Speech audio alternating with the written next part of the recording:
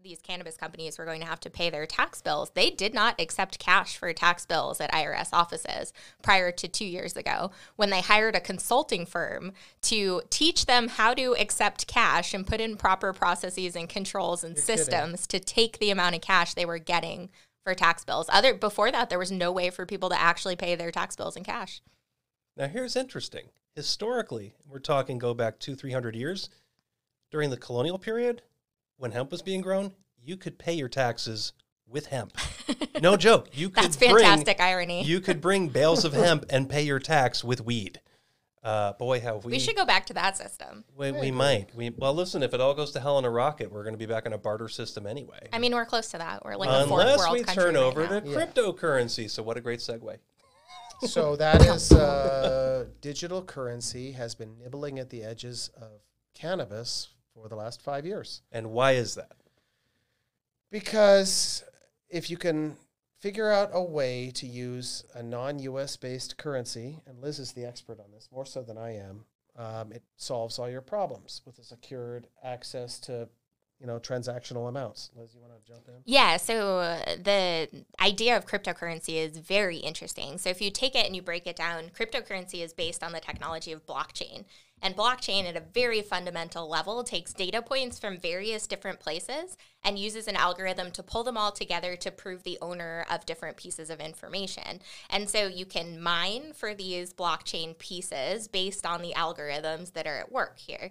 So in an oversimplified manner to explain how cryptocurrency works is I have a key, the algorithm has a key, and then there's a third-party key elsewhere, generally speaking. And then you pull them all together, and through this system that reads it, they can say, yep, that's her money. She owns that particular piece of cryptocurrency. So coin, we'll call it, right? Even though it's a digital coin and there's never any physical coins, and that confuses people. But it is technically a currency. It's a fiat currency, a currency based on nothing. Your belief that it has value. That's American currency right now. It is, absolutely. Right. I agree with you. It was Nixon who pulled us off the gold standard, wasn't it? Right. Yes. So for the last 50 years, we've been on a fiat currency in the U.S. anyway. But it's our fiat that we were currency. Pulled off of at that point. It's but yes, but also the fiat currency in the United States is backed by the assets of the U.S., which right now we're in a giant deficit, so it is clearly just a belief in the system.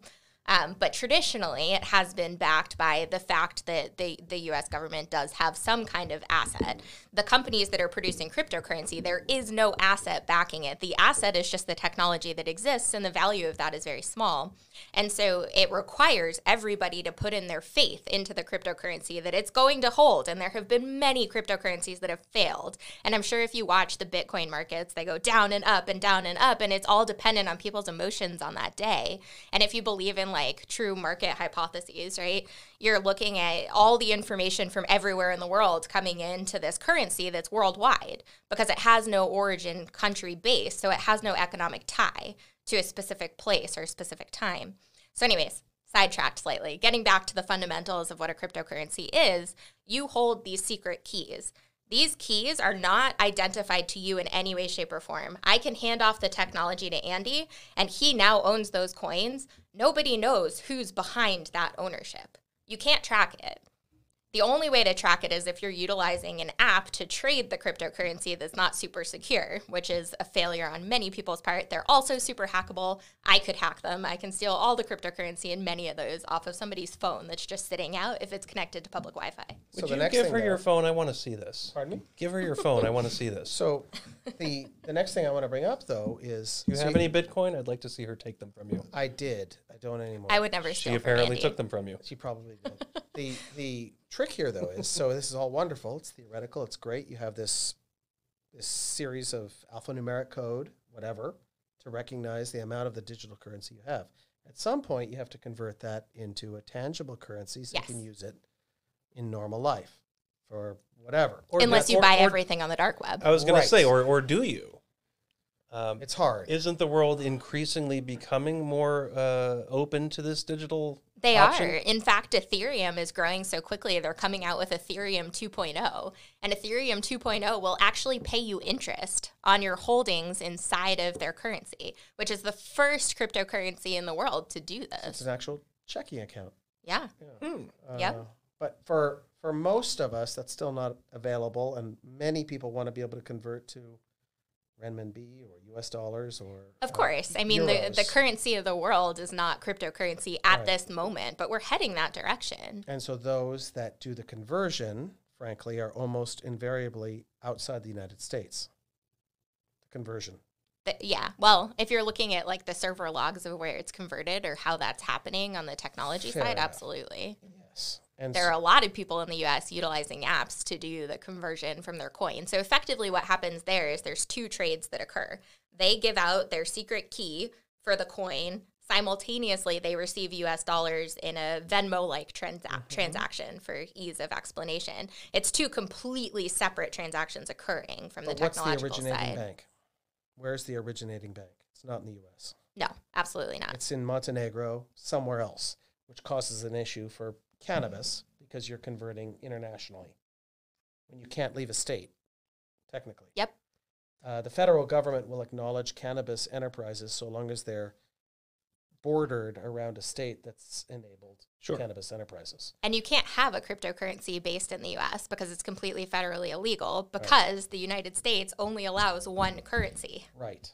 And has that's a big the US interest in it, dollar. and has a big interest in Absolutely. keeping U.S. Absolutely. currency as the hegemonic currency Well, if you of the start world. thinking about what could happen if the population stops believing that the U.S. dollar holds value and starts believing that these cryptocurrencies hold more value, you're devaluing the U.S. dollar implicitly. And that's a really scary economic thought.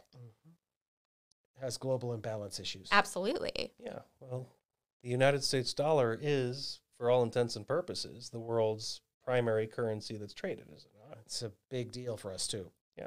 Right. And I know, like, even when I've traveled internationally, it almost did not matter what country I went to. People would take U.S. dollars from me. Frequently, Yeah. although that's changing quite a bit. Yes. And there are many countries that used to peg their dollars to the U.S. dollar from an economic standpoint that no longer do, and for good reason.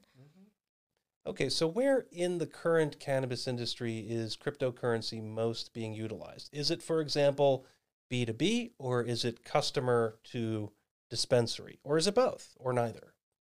Are we talking legal cannabis industry or illegal cannabis industry? Fair. And I appreciate that there is a wildly divergent answer to that, so thanks for making the distinction.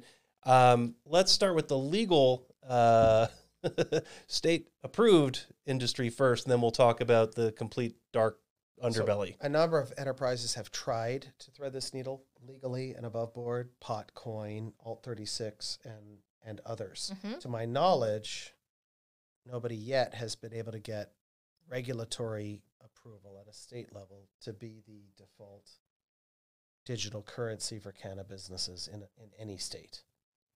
I may be wrong. I haven't seen one. Yeah. It's a really interesting idea. I've It may seen a few happen. people tell me that they have, but when I look at it further, it has not gotten actual approval.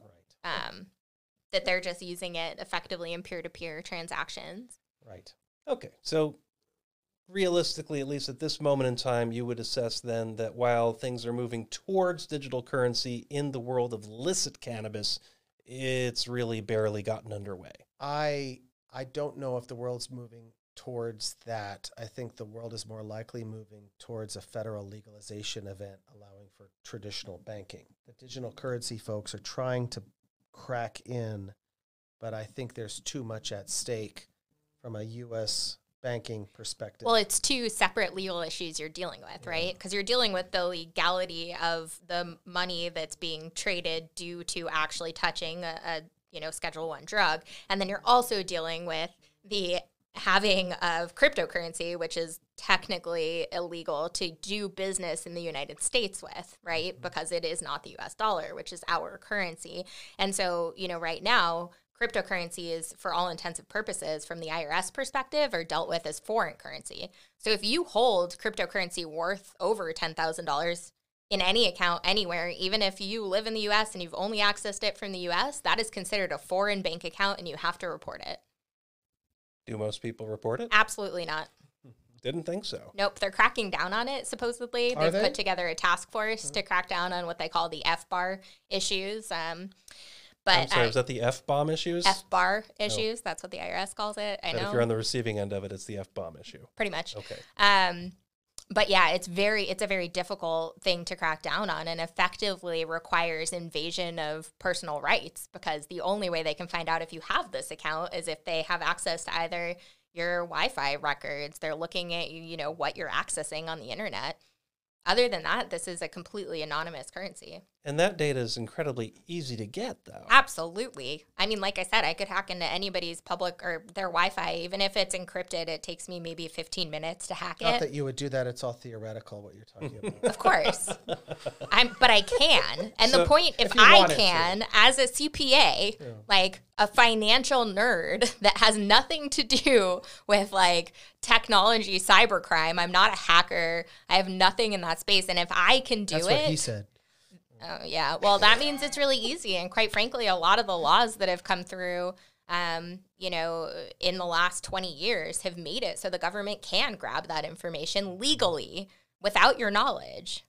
So what Liz is really saying is deleting your browsing history alone is not enough. Absolutely not. Yeah, I hadn't thought about that. It's kind of a Patriot Act issue, It is. theoretically, when you're screwing with the full faith and credit of the U.S. dollar. Yeah. Yeah. It is. They can invoke it to do this, and they've done it before. All right. And that provides the perfect segue now to talk about the non-licit market where most of this activity is going on. And I guess we can use that really to lever the conversation as applied to psychedelics.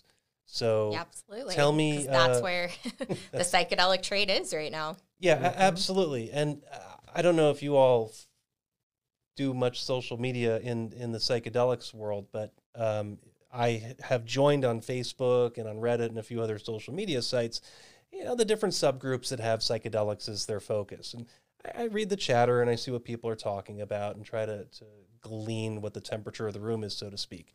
And it seems pretty clear to me that although transactions are absolutely forbidden on these social media sites, and the hosts and moderators in those rooms are really very good about jumping in and stopping that when it starts to bubble up, you can still see it happen. And it's pretty clear that digital currency is the currency of the black market these days.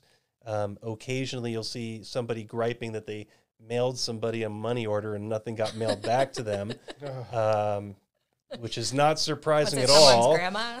Yeah. And I'll tell you, you see that particular story at least once a week in one forum or another. But to me, it seems like most of it is, in fact, digital currency or Bitcoin or that sort of thing that's the currency of those dark web transactions. So are you also seeing that as well?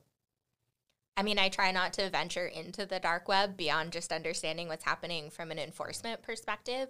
But you've seen in the last, since 2013, when they shut down Silk Road, you've seen hundreds of different sites pop up for those types of transactions, and every single one of them, it's a cryptocurrency that they're using to actually make the transactions, with hundreds of thousands of drug dealers on there selling whatever substance they want for whatever dollar value they want with no regulation. Yeah, so I agree with Liz. My whole emphasis in my practice and my work is to try to promote the legal cannabis industry and hopefully the legalized psilocybin industry as it comes. And so I can't really comment. Can't or won't. What's your opinion? Of what? The dark web. Yeah. The dark web? I don't hang out on the dark web. I visit places because in my job it's important for me to know what's going on, but I have not transacted business there. I try not to. Yeah. I'm in a heavily regulated industry. I've got a law license. Actually, I've got 5 law licenses to worry about. So, Yeah, exactly. We're all licensed professionals. It's difficult to stay on top of what's happening in those areas. And our clients are trying to operate above board and legally and All of my clients do operate legally. Not sure who you're working with. Trying to. Let's use more definitive and that's language here, Andy. that's a fair point too, because both you and I, Andy, we do civil law practice. We don't do criminal law practice. Right. So if this is going on and people are getting nailed for it or charged for it, I never know about it because I just don't deal with that sort of clientele. Yeah. My clientele tend to be existing cannabis businesses or the investors in those businesses. Yep. And even then, it's usually folks who are having fights over some contractual disagreement. An investment that went a different direction or unfulfilled terms or a basic misunderstanding on what somebody was or wasn't supposed to be getting. So that's a lot of what I deal with. well, and the legalized cannabis market only touches maybe in certain states half the actual cannabis transactions in a state, maybe less. And so I'm not naive. I know that there's a vast ocean of illegal cannabis transactions happening. And it's not just, the illegal growers. There are some legal licensed cannabis companies selling out their back doors because they get a better profit margin. And don't have to report it. Exactly. They don't have to pay taxes on that. Yeah, I have come across that in my practice as well. And I think part of it is the easy ability to defeat the mandatory inventory controls that are imposed on these businesses through state regulation.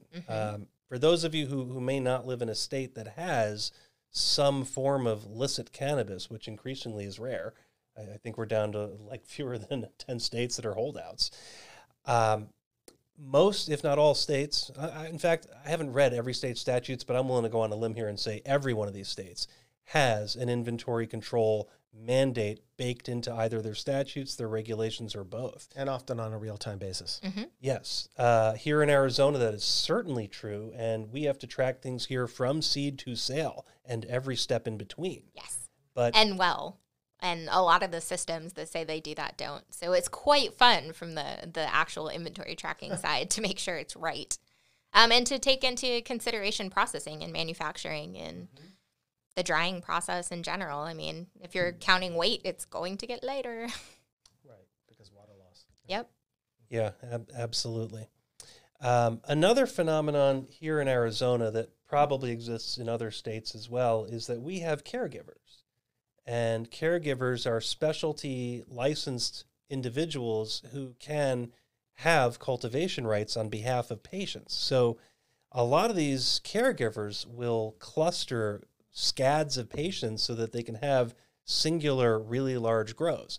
The way Arizona's statutes work is that each patient, if they live in a certain distance outside of an envelope of an open dispensary, they can have cultivation rights, and they can have, at any given moment, up to 12 plants growing. And if they have a caregiver, they can transfer those cultivation rights to their caregiver, who now serves as their legal proxy. And that caregiver can themselves be a patient, and under our laws, they can have a maximum of 5 patients beneath them, plus themselves be a patient. So an individual caregiver can be growing at any moment up to 72 plants, I believe. By the way, never ask a lawyer to do math. I could be wrong on that. We have an accountant here, so. I'm not good at arithmetic. Well, she uses spreadsheets. In any event, an individual I can do calculus in my head. Ooh. That's about it. That's handy. I avoided calculus. That was my favorite subject. What's the volume of my abstract shape? Who cares? Anyway, that's my answer. I'm not to going to that. answer that It's question. a lot of volume. I volume. was a literature major. I don't know anything about calculus. In any event, there is opportunity for these caregivers to aggregate a lot of plants, and nobody necessarily tracks this. Nope. These caregivers are not subject to even remotely the regulations that the dispensaries are subject to. So there's a lot of opportunity for mischief. And then stop and think about it. An individual patient having a right to 12 plants, even if you're like the worst cultivator in the world, you're still going to get about a pound out of a plant, even if you're a crappy cultivator. So that's a lot of product. Mm-hmm. And if you're a good cultivator, you can get up to 5 pounds out of a plant, possibly more. I need to start cultivating. Not yet. Not legal in Arizona, but we do have an initiative. No, it's legal. Well, so long provided- as you're 25 miles away. Yeah. So for the kids at home, Arizona's rule says you have to live outside of the 25-mile envelope of an open dispensary. If you live outside of that envelope, you can apply for and receive cultivation rights. Pretty sure Andy just texted his mortgage broker. Sounds like fun. Well, living in a desert state that really only had its population installed in the last 50 years, it's a pretty tight, concentrated population. So it's very hard for people in Arizona to claim cultivation status. Mm-hmm. You really have to be in one of the far-flung counties to have that opportunity. And I'm sympathetic to those people too, because there really Absolutely. aren't Yeah. dispensaries open in those communities because it just doesn't sustain. Right. People need access to their medicine. Shouldn't have to drive 2 hours. to get their Absolutely. medicine. Absolutely. So although we joke a little bit, understand that all three of us take this deadly serious, and we do all three honestly believe cannabis is medicine and that there are real patients with real maladies and that this medicine does really help them For sure. Absolutely. and hopefully continues to do so. And beyond. So Other on types of that medicine. point, this also now expands into our broader topic of psychedelics because now we're on the illicit market. So do you all currently see any sort of financial activity or the like involving things other than cannabis? So I don't, because I don't. Cryptocurrency is based on the technology.